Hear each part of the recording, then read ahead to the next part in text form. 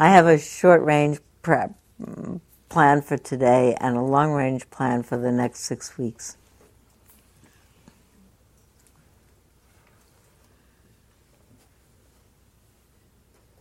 The overall plan for the next 6 weeks is to talk about how these practices of kindness and compassion and attention work to keep the mind and the heart buoyant and interested and engaged. That's another way of talking about spiritual powers, spiritual fortitude. I have 2 particular ways that I want to start today. I want to start with 2 tributes. I want to start with a tribute to Simon Rothberg, Donald's father, who died. He died on Yom Kippur. Donald's father died on Yom Kippur. And there was a memorial a week ago Sunday in his mother's house. Donald has a mother. His father was 84. His mother is 82. She lives in East Petaluma. So I was in East Petaluma, in an area I'd never been before, in the living room of Donald's parents' home, with about 20 people who were family and friends who sat around, and mostly Donald's mother talked about her 60 years, almost 60 years, I think 58 years with Simon. And Donald talked a lot about him. And the thing that was so moving to me are the stories about his dignity and his equanimity and restraint and implacable goodwill in spite of a lot of difficulties. Who remembers Donald's father from being here? I told Donald, everybody loves it because he's one of the few people who's a man in his 50s who can bring both of his parents to school when he's teaching. I mean, usually, who goes to school to teach a class when you're 55 years old and brings 2 parents with you who are enjoying what you're doing and having personal pleasure from the. And Bernice said, "Really? They like that?" I hope Bernice comes back soon. She will. She likes being here. In fact, Bernice and Simon, first of all, had a long and good life together, but also very close because Simon became blind probably about 30 years ago. So Bernice has always been next to his side, taking him here and, helping him be places. And always they would stay afterwards when I was here. They'd often come with Donald to listen when I was teaching, and then we'd all have lunch together, and he'd come to the teacher's lunchroom. And Simon was so proud of Donald that he was a teacher here and so interested in Donald's work. Simon was a chemist, worked for the government. They imagined that his blindness was probably the sequelae of some accident that happened in the lab where some things blew up a long time ago. He was also in the Army Air Force in the Second World War, and very proud of himself, an officer and in charge of many men, and he felt tremendously about his relationships with the people whose lives he felt responsible for. But as people talked about him, there was such a sense of a dignified life devoted to being interested in other people. Donald said that on the day before he died, he told his father that he had just finished another chapter. He's just at the end of this book that he's been writing for some years. And he said, "Dad, I think I finally finished that chapter." And his father died at home and was in and out of a coma at the end. And Donald said, "Dad, I think I finished the book." He said, "Oh, that's great. I'm so proud of you." That he really died without a complaint at all, without an embittered word. He spent the last weeks of his life praising his family for what a wonderful family they were and how glad he was to have had them. And I thought to myself, there's such a nobility about that. And that one of the things that it did for me, I knew Simon, and I'd met him before. I actually took my husband with me to that memorial afternoon. And he knows Donald a little bit because I've known Donald for so long. But he'd never met Bernice or known Simon. But he heard all these people speak in the afternoon. And he was moved to tears and uplifted by the whole thing. And I was realizing the thing about human beings is we have such a potential of nobility in ourselves that when we hear a story about somebody else who did a whole different life, and not a life that we could have done or did do, it picks up our own confidence in what we could do in our own way. You remember last year we talked about Paul Farmer's book, and remember Paul Farmer is the man in Haiti who has devoted his life to treating tuberculosis there and in other places and against impossible odds. And without any of us being ready to maybe change our lives or able to go to medical school and have that fortitude and that dedication, it so picks up the heart to think, well, Paul Farmer was being Paul Farmer, but I, Sylvia Boorstein, or Joe Button, or Lynn Moody, could just be us in the best possible way that we could be. There's something about listening to a life well lived that so picks up the spirit. I've been thinking about this particularly because, as you know, I've been thinking, especially in the last few years, of what is it that keeps the spirit revived. I don't know how I want to say this, whether I want to say it, what is it keeps the heart aloft, what keeps the spirit revived, what keeps the heart consoled, maybe that's a little too quiet, what keeps the heart engaged, what keeps the heart caring, what keeps it thinking, I could make a difference. It is so easy to become sanguine and disillusioned with the world, and the newspapers now. I'm glad that the malfeasances in government are being exposed, but it's so dismaying to see degrees of perfidy, and I don't want to gloat. I actually am having a paradoxical trouble with it because there's a part of me that does, or that's moved to, and then I keep thinking, wait a minute, they must be so embarrassed, these people, or their mothers are embarrassed, or their fathers are embarrassed, or their friends are embarrassed. It hurts me that people should have behaved in such a way that now there are plenty of people, or my friends or my relatives who voted for them are embarrassed. I wish everybody could just say, whoa, now don't be embarrassed, okay, terrible mistake, move forward. It hurts me, so the gloating part doesn't feel good. But what is it that keeps the mind from saying, you remember the Jules Pfeiffer cartoons? I was trying to remember the year, and I remember where I was living, so I think it was 1957 or 58, and Jules Pfeiffer did a series of cartoons of people sitting huddled up in packing crates and not coming out. You see, like a crate. Do you remember Jules Pfeiffer, the cartoonist? Sitting in a box, huddled up in a corner, as if they're afraid to come out. And the caption was always something like, "People are no damn good," and huddled up. It was kind of a disillusionment statement. And I want to say that's not true. People are Paul Farmer. People are Rosa Parks. I have so been thinking about Rosa Parks this weekend. Everybody here knows that Rosa Parks died, I'm sure. She is being buried today in Detroit.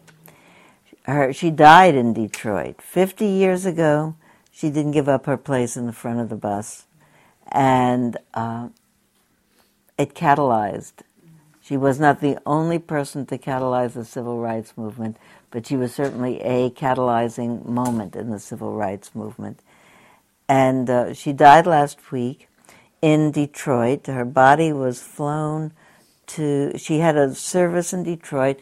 The body was flown to Montgomery, where there were memorial services, was then flown to Washington, D.C., where she lay in state in the White House. The first woman among the 30 people to have lain in state in the last 150 years. The first woman. Second African American, first woman. And then her body was flown back to Detroit. Then they had another memorial service, 3-hour memorial service in Washington yesterday, day before, and then the body flown back to Detroit for its burial.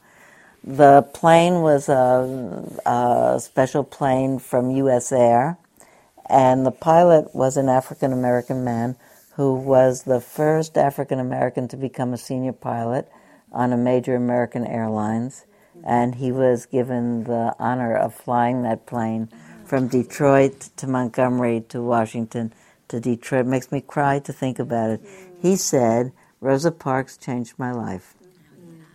And I heard about that, and I'm very touched, and I also thought Rosa Parks changed my life, and your life, and all of our lives. And she was just one person, and the line that I love was, there is that famous photo of Rosa Parks being fingerprinted. Everybody's seen that photo. When she was arrested for not giving up her seat on the bus, she was taken to the police station and fingerprinted. She's wearing a suit, dressed up, and she was a seamstress at the end of the day. And I saw that big photo, a big poster of that photo. I've seen the photo many times in different places, amongst a gallery of photos in Kripalu Institute of people who changed the world in some major way. Albert Einstein, Mother Teresa, Rosa Parks, and under each one there's a caption of one thing that they said. So here's a picture of Rosa Parks with her getting fingerprinted, and the thing that she said was something she apparently said at that time about that. She said, "I was just trying to go home from work." And that moves me so much. It was not a doctrinaire statement. It was not a belligerent statement. It's just a fact. I was just trying to go home from work. And I think to myself, in some ways, that was the most powerful kind of a statement. I wasn't trying to do anything. I wasn't making a protest. It wasn't because I'm against you or for me. Just trying to go home from work. It was so eminently reasonable. Everybody's trying to go home from work, that's all. In a civilized society, why would we make problems for anybody just trying to go home from work? And I think that was one of those moments in time where the civilized society stops and says, wait a minute, we're doing that wrong. Just going home from work. It's a very reasonable thing. We should all go home from work, all of us. What color we are, what size we are, what language we speak, what level our skill or capacity or this or that, what our age is. People should be able to go home from work and sit down and eat with their family and have something to eat and lie down in peace and get up in peace. That sometimes the most eloquent statements is, it makes sense to do it this way. So I thought to myself I wanted to tell that Rosa Parks story today for two reasons. One is because it's still in my mind. It's what's happened the last several days. 3 reasons. 2 is because often people think, or the mind thinks, it makes up the thought, which is an untrue thought. What can I, one person, do? But it's an untrue thought. I, one person, can do what I, one person, can do. And sometimes it changes the whole world. I mean, many people. Can you think about? You can think about Jesus and Buddha and Rosa Parks and Mother Teresa and Martin Luther King. Who else? Gandhi. Abraham Lincoln. The Dalai Lama. Nelson Mandela. Albert Einstein. A lot of people said something, and it changed the world. Here I will no more. Martin Luther. Cindy Sheehan. One woman. I was waiting for that one person. I thought of those 2,000 people with 2,000 mothers, one of them is going to say, we have to talk about this. Yeah. Not even it's wrong. Just we have to talk about this. Come talk to me about this. This requires talk. One person has to be able to say it. And then everybody else says, oh yeah, we do have to talk about that. So my sense of its connection to what we are doing here is, first of all, the awareness for myself, how important it is that everything that everybody does makes a difference, and how fundamentally that's actually part of what the Buddha taught, that every action has consequences. Often people think, and I don't think they think this anymore, come to think of it. It used to be that people thought about contemplative practice, that it was a retreat from the world. Many, many years ago, probably 30 years ago, went to a conference in San Francisco. George Leonard was the opening speaker. It was a conference on transpersonal psychology, which means psychology that includes contemplative practice and contemplative views and information received in an altered state of consciousness or some value-based revelation. And he said, he did shows of hands, how many people from California, how many from the Bay Area. Then he said, how many people here do a daily contemplative practice? And most people did. How many people here do a daily physical discipline, yoga, aikido, running, going to a gym, something? Many, many people did. Not everybody contemplative practice. He said, how many people have been in therapy? A lot of people. It was a psychology conference. Then he said, how many people voted in the last election? And everybody had their hand up. And I was not surprised, and I have remembered it ever since, because it was exactly in opposition to the view that people are just going to crawl off and contemplate their navels and recuse themselves from the world because it's too difficult. I actually think if you make any progress at all in your spiritual practice, you get to see what a terrible situation and the really demanding situation the world is in, and you are mandated to respond. That actually would be part of the revelation. Part of the revelation would be that life is difficult, that we complicate it to the level of suffering because we don't see clearly greed, hatred, and delusion, and that the only possible way to see that and not be turmoiled by it is to be the compassionate response to it. It's only in the middle of the compassionate response is that dreadful awareness of the ubiquitous nature of suffering in the world mitigated in some way, that you have to do it. You think, well, everybody's doing it for the well-being of others, Mother Teresa, they're so big-hearted. I actually think we're doing it for ourselves, that it's really the only response to the pain of the world. You can't hide from it. Having seen, you could try, but having seen it, it would be too terrible to leave it alone. You have to do something. And you do the peace that you can do. So maybe what I want to do, because I got this haiku just now, that one person does one thing. Everybody does different things. There's a woman in Massachusetts named Sylvia Forges Ryan. I don't know Sylvia personally. I know Ed Ryan, her husband of many years, because he's involved with the Barry Center for Buddhist Studies and for the Insight Meditation Society. I've known him for many years because he's a meditator there at IMS, and I've known Sylvia just a little. And she's recently finished a course of treatment for cancer. She's also recently published a book of haiku, which might actually be in our bookstore, I'm not sure. And she just actually won the grand prize for her haiku by the Atomic Bomb Memorial Day Haiku Committee in Japan. This is an especially significant Memorial Day. in that it commemorates the 60th anniversary of the atomic bombing of Hiroshima and Nagasaki. The committee invited haiku from all over the world and received poems from poets in many, many besieged places, including Serbia, Montenegro, Yugoslavia, Pakistan, Croatia, Romania, Germany, Bulgaria, Bosnia, the UK, India, Ireland, and of course Japan, and the US. In the awards announcement, the Memorial Committee noted that Sylvia's grand prize haiku is this: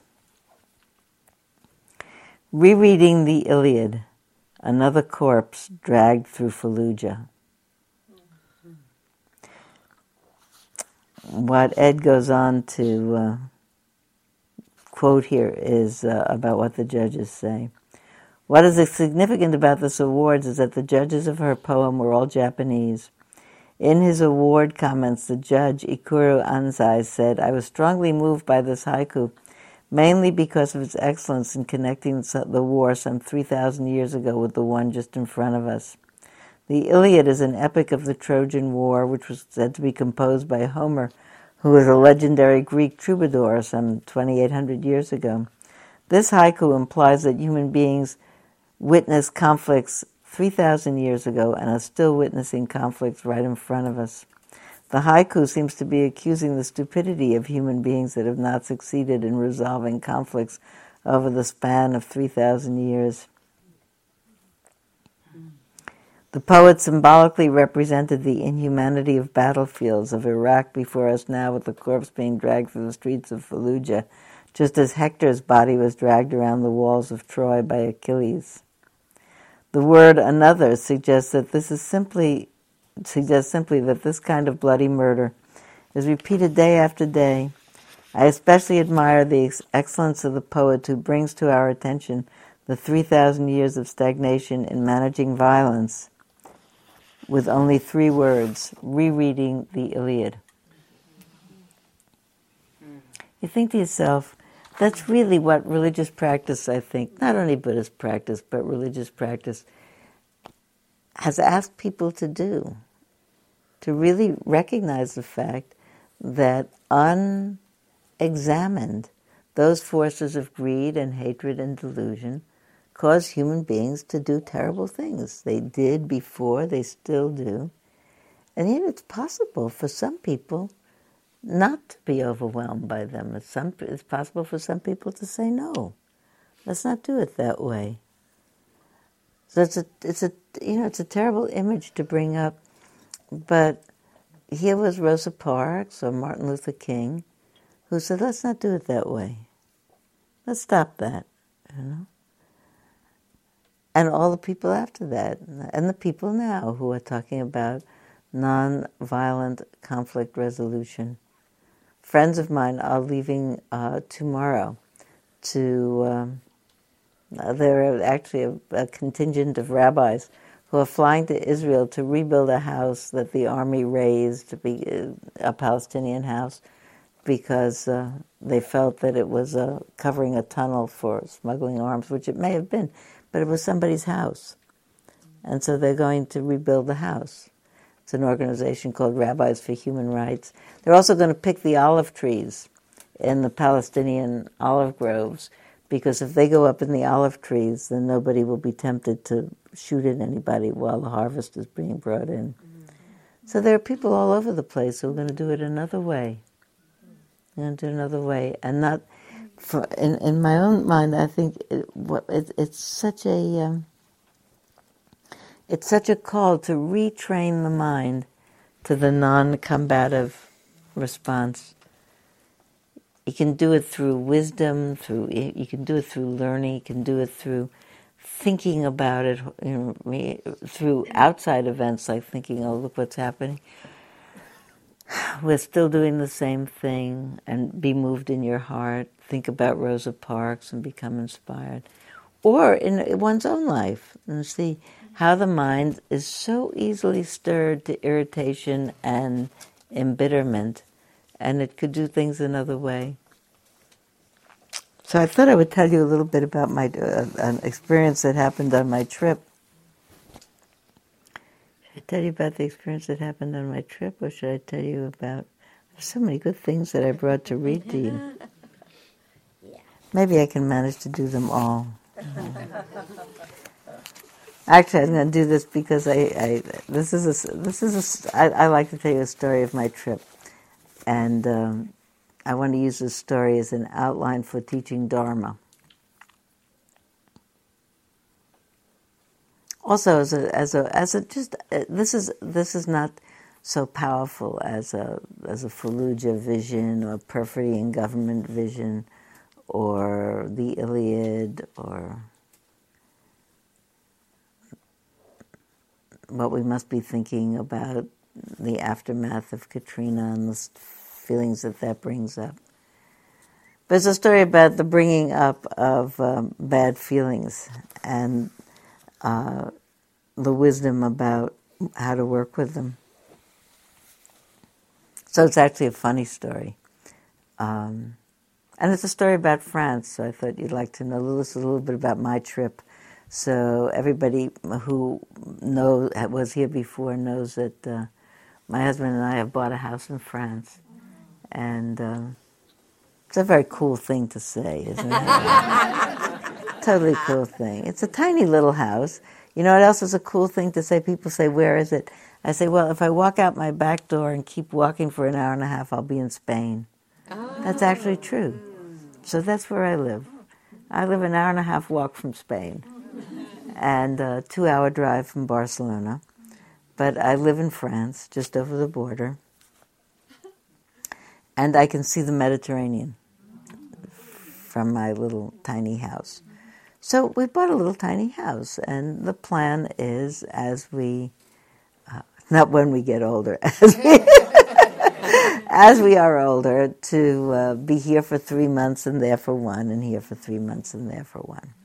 So, also, when we bought this house a couple of months ago, we furnished it unusually it's very small, but I bought some antiques. I've never bought antiques in my life. I don't know anything about antiques, but the house is a little tiny house, and it's in that part of the world where a French antique looks like it's the right thing to put in it. And I passed an antique store in the local town where I saw a bed with an upholstered headboard in the corner leaning behind a few things, and I just saw it.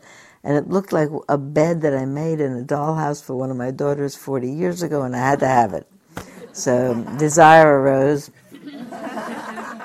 And in a moment of enthusiasm, so excited with our new tiny house, we bought a desk, and we bought a bed, and we bought a sofa, which really is all the furniture that we need. It's a really tiny house. Sofa, by the way, is called a canapé. Did you know that? I thought a canapé was an hors d'oeuvre, but it's a canapé. So they have a canapé and a secrétaire and a bed. So I bought the bed. The bed is, it's got a headboard and a footboard and 2 sides, and they're upholstered, and it's very beautiful, and it does look like the dollhouse one. And it needed a mattress and box spring, but the proprietaire said, oh, that's not a problem. The normal one, which we had just bought, she said, oh, you can just change it. I'll call the mattress store. They'll come and change it. Yours is 140 centimeters. I'm now so up on the measurements of beds. A double bed is 140 centimeters. Did you know that? A queen size is 180 centimeters. A king size is 2 meters. Did you know that? I didn't know that. Anyway, is it 2 meters? 200 centimeters. 200 centimeters. Okay, which is 2 meters. Okay, my bed is 130 centimeters. So it's smaller than 140, but. So that's not a problem, she says. No, call up, and I'm standing right there. Call up, make the phone call, da-da-da.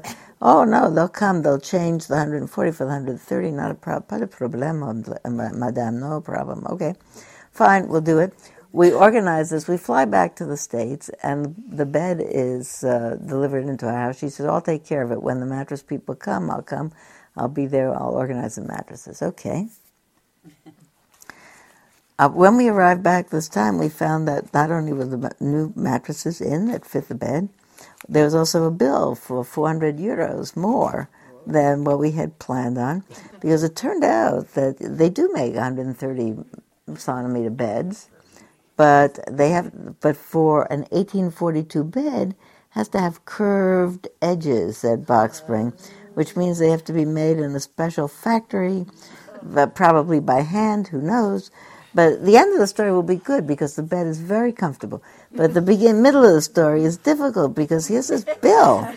Here is this bill for 400 euro, which is a serious amount of money, on top of the original mattress and on top of the original bed and everything else.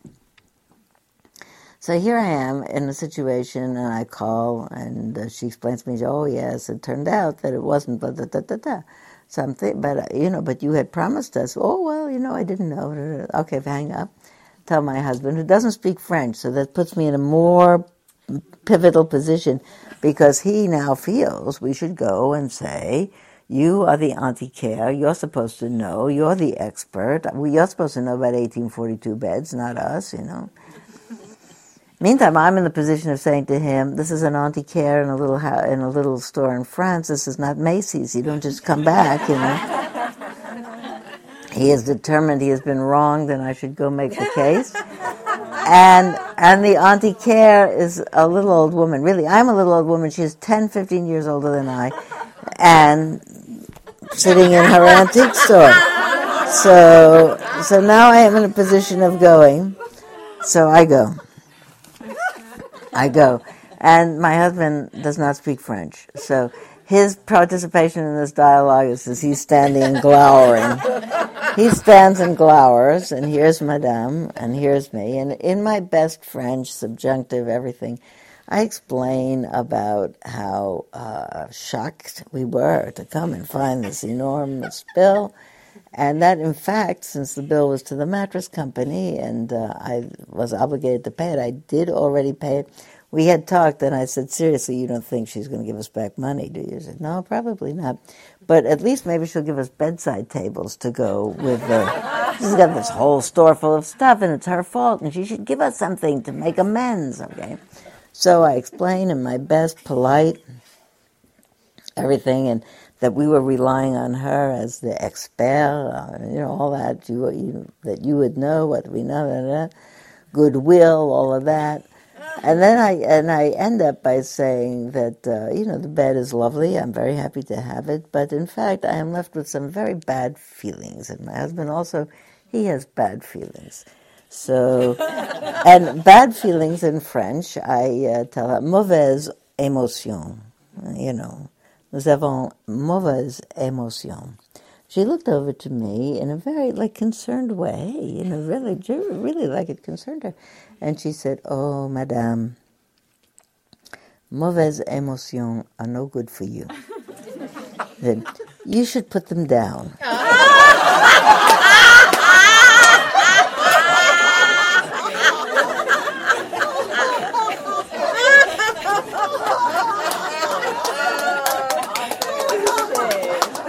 It's in the past, she said. It's in the past.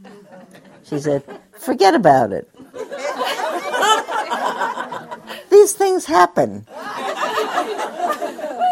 You should look towards the future.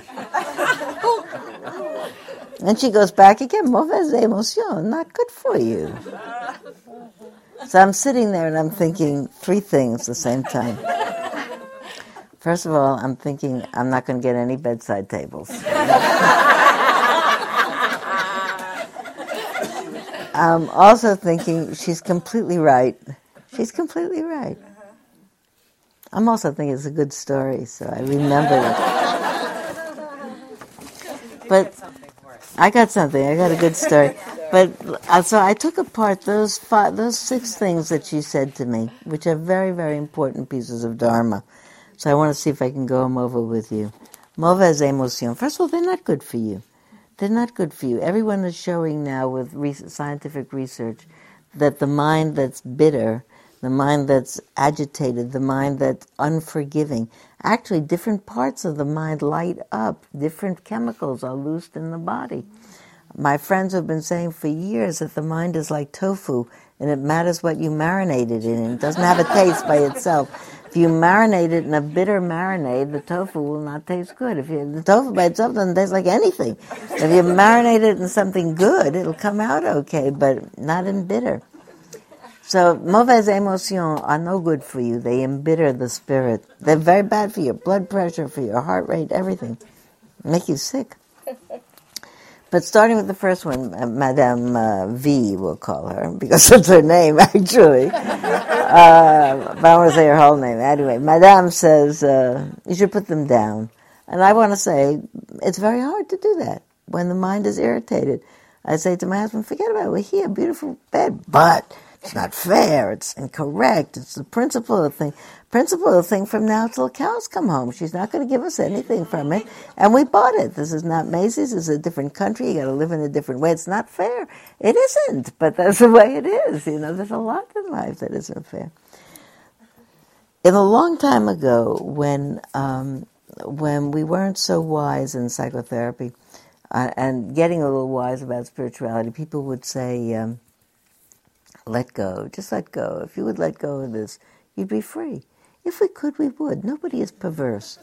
The mind takes something and perseverates on it, and it just does it over and over again. And it feels like a demon has moved in there. You would be happy if it would put it down. And so really, one of the things to think about, and this is back on your question about meditation, that people who have some skill in being able to say, you know what, I'm making myself crazy with this thought about Madame and her bed. The bed is here, it's a done deal. Let me just sit here and say my mantra to myself, may I meet this moment fully with an undefended heart. May I meet this moment fully with an undefended heart. I'll count on my fingers, I'll do it 100 times. My mind will calm down afterwards. I can't wish it away, but I can do something else with my mind that will cause it to fall away. Most of the time. Most of the time.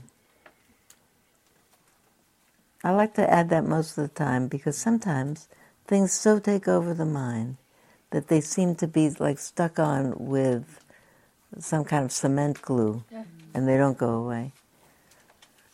When that happens, what I mostly do is call one of my friends or talk on the phone with somebody that I trust and say, you know what, I have this thing and it's stuck in my mind. I can't put it down. I'm going to tell it to you. Can you believe it? That's stuck in my mind. If I laugh about it with somebody, it like pries it a little bit loose from my mind. What actually happens is there's no mind for it actually to pry loose from that kind of mechanical metaphor. It doesn't work. But what happens is, as I tell my friend, and we talk about it or we laugh about it, I am held in the love of my friend. And so the grip that my mind has of that it's like a spasm of the mind. And then it gets caught like that. It somehow like jams itself in the off position. And it can't get out of it. And somehow held in somebody else's concern, it relaxes, it lets go. And the thought goes away. It's not you forget about it, I should have brought you a picture of the bed. It's very pretty. Second thing, she said, just put it down. The second thing she said, it's also eminently sensible. It's in the past. The thing is, it is in the past, but it's in the present when you remember it. However much it's in the past. The moment that I remember it, it is now. And it hurts me or it haunts me in the same way or in a lesser way or a different way or a ramified way from the way that it did before. But memories are very painful. So to really say, that one of the things in therapy is people talk about a memory that's particularly painful for a while until they take some of the energy goes out of it from talking about it this way or that way or that way or that way. And so it's not as painful. It's like a nightmare that you tell over and over and over again. On the 5th or the 10th telling, it's not so bad. It's like a treatment of post-traumatic stress. You talk about it a lot. One of the really important things in psychotherapy, I think, is to talk about how much is a lot and when is too much. When am I making this a habit of my mind so that this story is now becoming the identity around which I tell my story? I was this, I was that. The beginning of the Dhammapada is he wronged me, he abused me, he hurt me, he offended me, something like that. People whose thoughts, who continue these thoughts, unhappiness follows them like the cart follows the ox.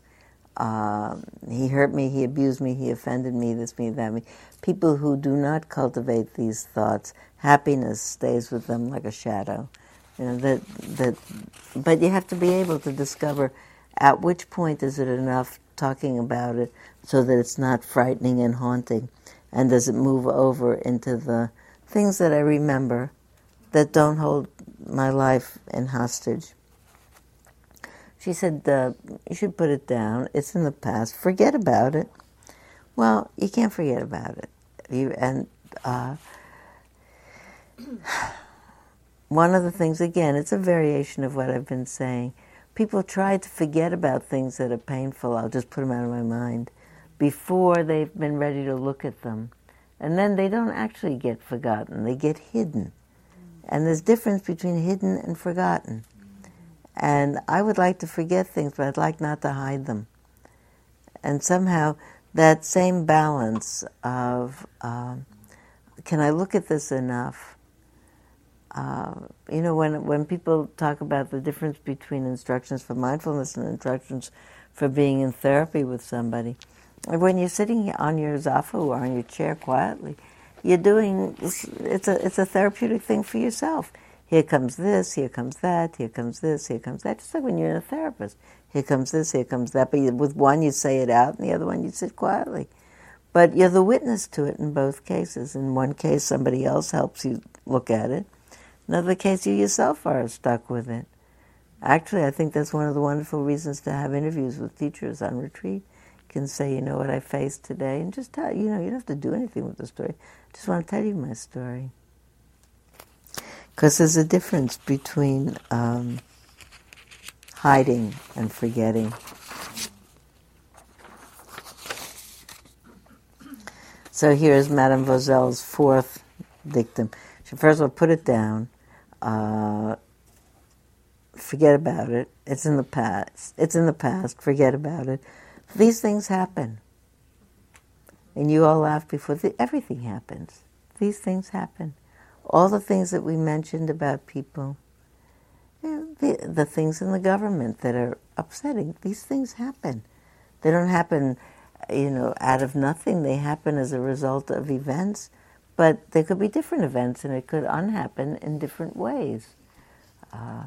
Terrible things happen to people. People trip and fall into the path of a driving car.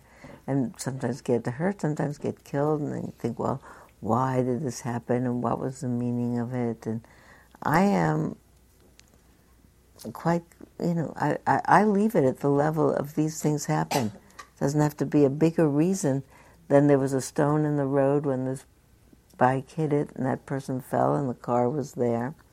That karma doesn't mean because of some plan. It means things happen as a result of other things. But it doesn't have to have a personal, it's impersonal. That nobody deserves to fall in front of a car or deserves to have the stone there, but the stone was there and the bike was there and the car was there. Things happen. Sometimes they happen in the kind of accidental way. Sometimes they happen because people are unknowledgeable and they buy beds on whims and don't check it out. But then they have beds that they probably wouldn't have had if they checked it out, So then you have to look to the future, Madame V said. You really do. The problem with the mind when it's closed in on itself is it doesn't think it has a future. That the mind that's in the grip of some pain has forgotten that there's a space around the pain. We've talked about that so frequently here in different contexts. That you come here, and often I drive in here, and it's so beautiful here, that my mind might be just churning over something or other, and then these ridiculous turkeys cross the road, and I think, I'm so glad they live here. And in that moment, the grip on the mind is less, or someone calls you and tells you something really funny, or You've watched somebody taking care of their baby in a cute way, or somebody walks by with twins in a stroller in a beautiful costume, and you get all picked up about it, or you just hear some lovely news about something, and the mind picks up. Houston Smith said this great line. I was in a conference where he was one of the really honored speakers a couple of weeks ago, and he said about Houston's in his mid-80s. He's had lots of personal tragedies in his life in the last several years. And someone asked him, he was talking about how helpful a compassionate presence of other people is. That terrible things happen. He didn't put any of them in some framework of it's this or it's that. Just they're terrible. And there's compassionate support, and you manage. And someone said, well, what happens? How does it happen that you can move on? He said, I don't know. He said, somehow cheerfulness breaks through. He said, you wait a while, cheerfulness breaks through. And I think there are two parts to it. First of all, I think it's true that cheerfulness breaks through more easily for some people than other people. And I think it's really important to notice that some people are on the lookout for a break in the clouds and some cheerfulness, and some people, you really need a very big cheerfulness to break through. And you say, well, maybe this will hold for a while. And it's all chemical, I think, or it's maybe biological, I think, mostly. Cheerfulness breaks through. I want to tell you the sixth one, and I see it's 11 o'clock. I had such a great moment of cheer. I was in Gainesville, Florida, a couple of weeks ago for a week teaching in different places, and some people in the brain mind lab of the university took me on a tour of their magnetic resonance machines, MRI machines, that they make these huge machines. We have machines how many people have ever been in an MRI? Creepy, isn't it? They have huge machines with tremendous magnets where they can magnify the tiniest things, studying genetic particle movement and the movement of currents of fluids in the brain arteries of mice, or in the heart arteries of mice. It's a huge resonance machine, one of them in one of the rooms. Some scientists working on computers looking. And in the resonance machine, in that hole where you normally put a person, 10 times bigger than a person machine, and there's a hole, but in the middle of the hole, you can't see what's in there, but you see some little wires and tubes coming out. And they say, oh, there's an anesthetized mouse in there. They show me a thing that looks like an orange juice can. They say, that's where we put him in. He's anesthetized, he'll be fine. Put him in this orange juice can, and he's in this big machine. And so that tube is anesthesia, keeping him comfortable, and this other one is somehow making readings onto a machine. And they've got all these scientists studying the movement of fluids in the heart ventricles of this teeny mouse that's in that big machine in order to be able to cure coronary artery disease. And I think to myself, people are amazing. Look what they invent. Look what they're doing. Human ingenuity is so exciting. So when I read Susan's haiku, Sylvia Forges's haiku about 3,000 years we haven't figured out how not to kill each other, maybe we'll figure out how not to kill each other. Making such an effort to find out how to keep each other alive, maybe we'll begin to figure out more and more. We'll be able to see the forces of greed that complicate it. I think about that look to the future. So maybe I tell you the whole story, because one of the things that opens my mind from this happened to me to, you never know, are moments of awe. And say, look what these people are doing. All these scientists with 200 years of combined study, all of them looking at this mouse and the orange juice can and what's about them. And the last one, again, is, we'll come back and go it over again, as Madame V said, mauvaises émotions are very bad for you. Really, again, they're bad for you. They're not good for your health. And so really to say, what's the point of our practice? I am really practicing to cultivate more happiness in my mind, more delight, not more complacence with what's going on. I'm not more complacent. Somebody said a great line to me. Actually, as Martha's partner, Joelle Una, just after Katrina, when we were so upset with what we could see as, in addition to the terrible loss of life and pain and suffering and separation, could see more clearly than ever the real truth of the social inequalities of this country, and how it falls out in poverty and racism, and how it was reflected so clearly in ways that people could really see that hadn't seen before. And I said, I was trying to write something at the time, and I said to Joelle, I can't write because I'm too furious. And I'm writing about loving kindness and not having ill will. And I said, and I'm furious. And Joelle said, well, you can be furious and not have ill will. And that was such a good thought. You can be furious and not have ill will. This could be full of passion.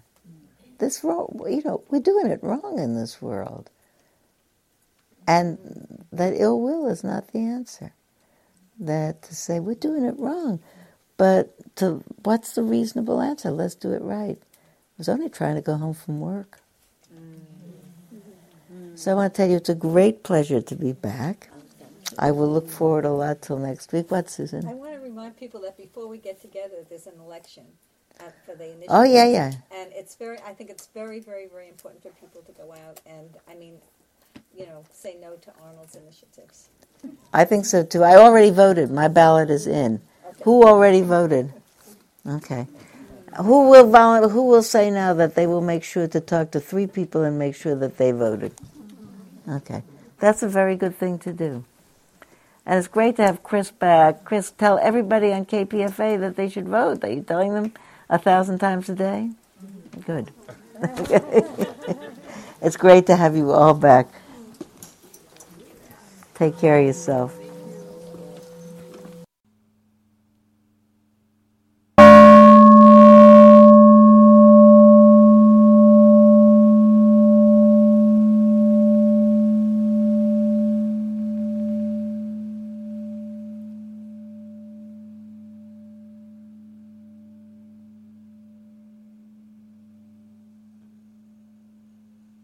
This talk was given by Sylvia Boorstein at Spirit Rock Meditation Center on November 2, 2005. It is an offering of the Dharma Seed audio. Thank you for listening. To learn how you can support the teachers and Dharma Seed, please visit dharmaseed.org/donate.